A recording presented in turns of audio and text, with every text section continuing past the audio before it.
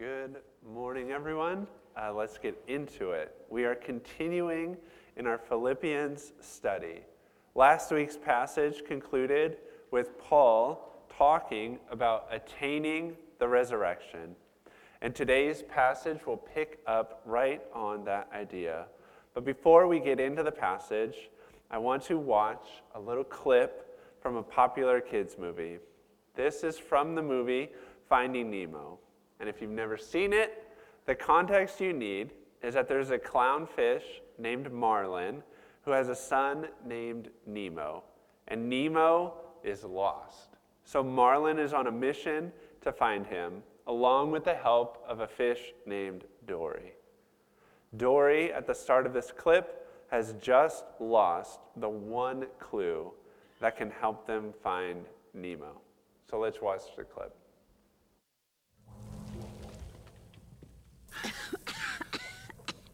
Wow, Dusty. The mask! Where's the mask? No, the mask! Get it! Get the mask! Get the mask! Get it!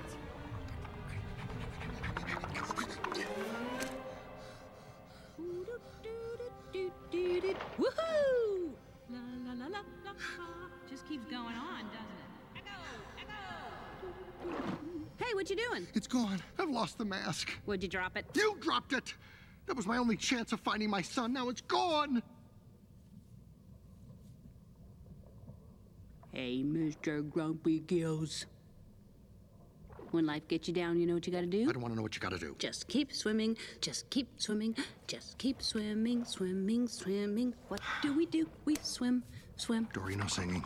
Oh, Dory. I love to swim in. Dory. When you want to swim, you want See, to I'm gonna keep get stuck now with that song. Now it's in my head. Sorry. Just keep swimming, right? So they lose the one clue they have, and Marlin is just in despair. And Dory, who, through the gift of memory loss, doesn't seem bothered at all and gives him the advice, just keep swimming. Such a simple but profound message. Life can often feel overwhelming, confounding, and impossible. But when we don't know what to do or where to go next, we can just keep swimming. Just keep moving forward, keep pressing on, which is exactly what this morning's passage is about. So why don't we jump into that now? We are in Philippians chapter 3 this morning, and we'll be looking at verses 12 to 16. If you want to follow along, it's Philippians 3, verses 12 to 16. And again, Paul has just talked about attaining resurrection.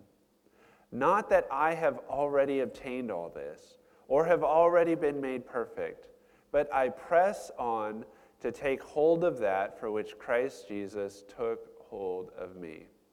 Brothers and sisters, I do not consider myself yet to have taken hold of it, but one thing I do, forgetting what is behind and straining towards what is ahead. I press on towards the goal to win the prize for which God has called me heavenward in Christ Jesus. All of us who are mature should take view of such things. And if on some point you think differently, that too God will make clear to you. Only let us live up to what we have already attained. Like I mentioned, this morning picks up immediately after last week's passage. After warning the church against people who are trying to force them into legality, Paul talks about all the things he could brag about in terms of his religious credentials. But that is all worthless to him now. It is all garbage. It is all left in the past.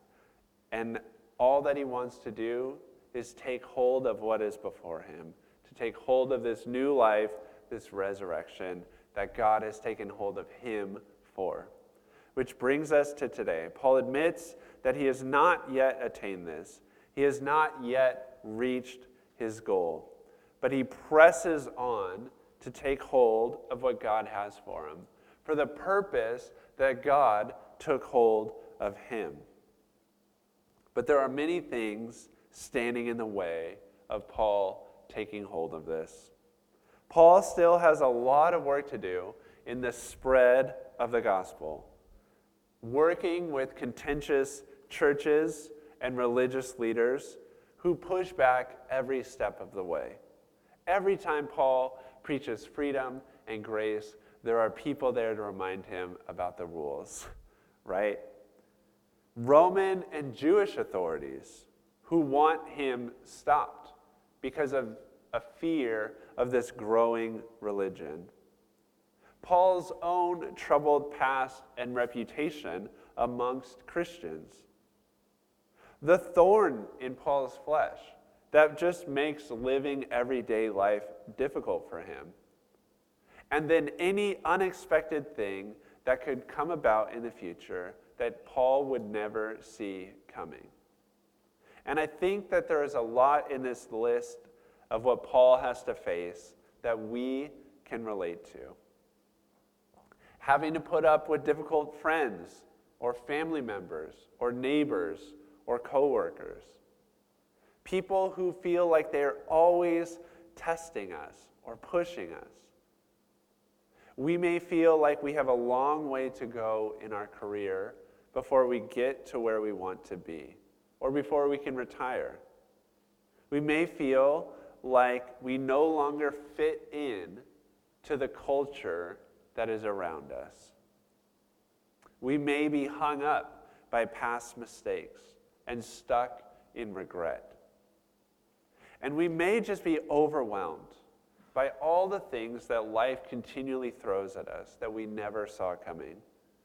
And with all of that in our face, it can be very easy to lose sight of what God would have for us. The reason that God took hold of our lives in the first place. The new life that God is promising us. The resurrection that we can take hold of. So what are we to do then? Paul tells us in the passage, press on. Press on. What a simple message. But let's break down what that looks like for us and what can hang us up along the way. Just like in the clip that we started with, pressing on means to just keep swimming, keep going. Even if you're unsure about how things are going to work out, just put one foot in front of the other and go on faith alone. I know that this is easier said than done. As someone who overthinks everything and wants a solid plan in place before we start any type of action, I'm not just thinking about what's in front of me, about the step I have to currently take. I'm thinking about the entire journey and every possibility along the way. And that can feel overwhelming and impossible. Well, if I do this, then what would that mean 4 years from now? Right? But we can't live like that. It's impossible because that kind of pressure makes us freeze, right? And I think that clip is so perfect because when Marlon is lost, what does he do? Does he move in circles? No, he's completely frozen, completely immobilized. And maybe we feel like we've been in a place like that for years. And sometimes the longer we're in a place like that, the more frozen we become. What would it look like to take that first step? Just do what is in front of us, because that is all that God asks us to do. In the same way that we ask God for our daily bread, God asks us to do just what is in front of us right now. Now, I know we've been talking about Finding Nemo. Now I want to talk about Lord of the Rings. And at the start of the Fellowship of the Ring, you have this hobbit named Frodo. And all he has ever known is the small village he grew up in. And if he would have his way, that's all he would ever know, right? He's content. Hobbits are creatures of comfort. They would much rather stay at home than go off on an adventure. But one day, adventure comes to him and knocks on his front door. And Frodo has to make a choice about whether or not he will leave his home. And there's this famous quote. He often used to say there was only one road, that it was like a great river. Its springs were at every doorstep, and every path was its tributary. It's a dangerous business, Frodo, going out of your door, he used to say. You step into the road, and if you don't keep your feet, there's no telling where you might be swept off to. And I think that quote can carry excitement or anxiety, depending on what you're looking at and how you're feeling about life. But God has something for us on that road. And I would never imagine he would want us to miss it. And so it is scary heading off into the unknown. But if we don't, what might we miss? And it can feel like that, stepping out into something new, or even just tackling the day that is before you, with all these unknowns waiting for us outside the door. But you have to remember that the only thing that's asked of you is to take that first step outside the door, and then take the next step, and then the next. Doing anything new can be scary, but it only gets compounded and more terrifying when you think about the summation of all the change that is in front of you, tackling it all at once. I don't know if the mic picked it up or not, but as the kids were leaving, Aiden came up and said, I had math homework like that. It was 50 problems, and I didn't know how I was going to do it. But then I thought, I'll just do one at a time, right? Because it's impossible to do 50 math problems, but we can do one, right? And it's the same for us. If we're feeling like we need to tackle something new, we can't do it all at once. But can we do one new thing? I think we could. Joseph Campbell is an author who has studied stories and broken down stories into their basic structures to find out what stories have in common with each other, and then relate that information to how we live our lives. And he called this moment where we have to step outside of our doorway, crossing the threshold. And this is what he had to say about it. The familiar life horizon has been outgrown. The old concepts, ideals, and emotional patterns no longer fit. The time for passing of a threshold is at hand. We can know in our hearts and in our heads that it's time to move forward, that it's time for something different. It is time for a change. We have been doing that together as a church for this past year. But our fear of crossing a threshold can paralyze us. But we must remember again, all that's asked of us is taking that first step. We don't climb the whole mountain in one movement. We do it a step at a time. And no matter how overwhelming the entire process might be, we can all take one step and do it together. And it doesn't mean we don't plan for the future or know which direction we want to go in, but it means we don't live in the delusion that we tackle it all at once. That if we need to make a change in our life, the next morning, our entire life does not need to look different, otherwise we're a failure. No, it might go unnoticed by others for so long, but inwardly we know we are taking those steps. We are just swimming, taking it one step at a time. And the other thing that Paul mentions that can prevent us from taking hold of what God has for us is our past. Paul tells us, forget what is behind us. A lot of times we hear the phrase, trust God or trust in God at church. But the question this morning is, do we really trust in God's grace? Do we truly believe that we have been forgiven?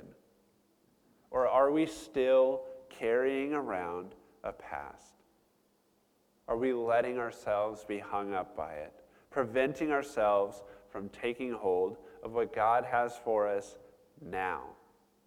Maybe it's past mistakes that we've made. Maybe it's things that have been done to us, or things that life has thrown our way that we feel like we can never move past. Whatever it is, Paul is saying, leave it behind. And as humans, I know we can play the comparison game. You might be thinking, it's easy for him to say, but you don't know my past. Which is why I think Paul is the perfect person to give us this advice. Because of all people, Paul has a past, right? Paul hunted down, persecuted, and murdered Christians. Do you think it's easy for him to leave the past in the past? Definitely not. But he knows he must. Imagine all of the good that would not have happened if he thought his past excluded him from taking hold of the life that God had for him. If his past excluded him from God's will. So we have to move on if we really want to take hold of the life that God has for us. We have to truly believe in grace and forgiveness. Similar to starting something new, it might be a long process to let go of the past. It might feel really overwhelming because maybe we've actually never even faced our past.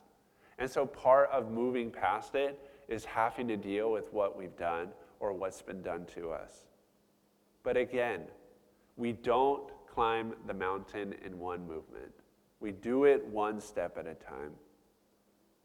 So whether we feel overwhelmed by our life situation, feel a little lost, feel like you need to start or move on to something new, or feel like you've been burdened by your past, this morning the word for you is to press on. Keep swimming. Take it one step at a time. Because God has taken hold of you in the same way that he took hold of Paul for a reason. And he wants you to take hold of this new life, of this resurrection. And we can all take hold of it, one step at a time. Let's pray. Dear God, life can often feel monumental and overwhelming, but help us to remember that all you ask of us is to do this moment, to be here now. May we be present in what you have for us. May we take hold of the life that you would have for us. We pray all this in your name. Amen.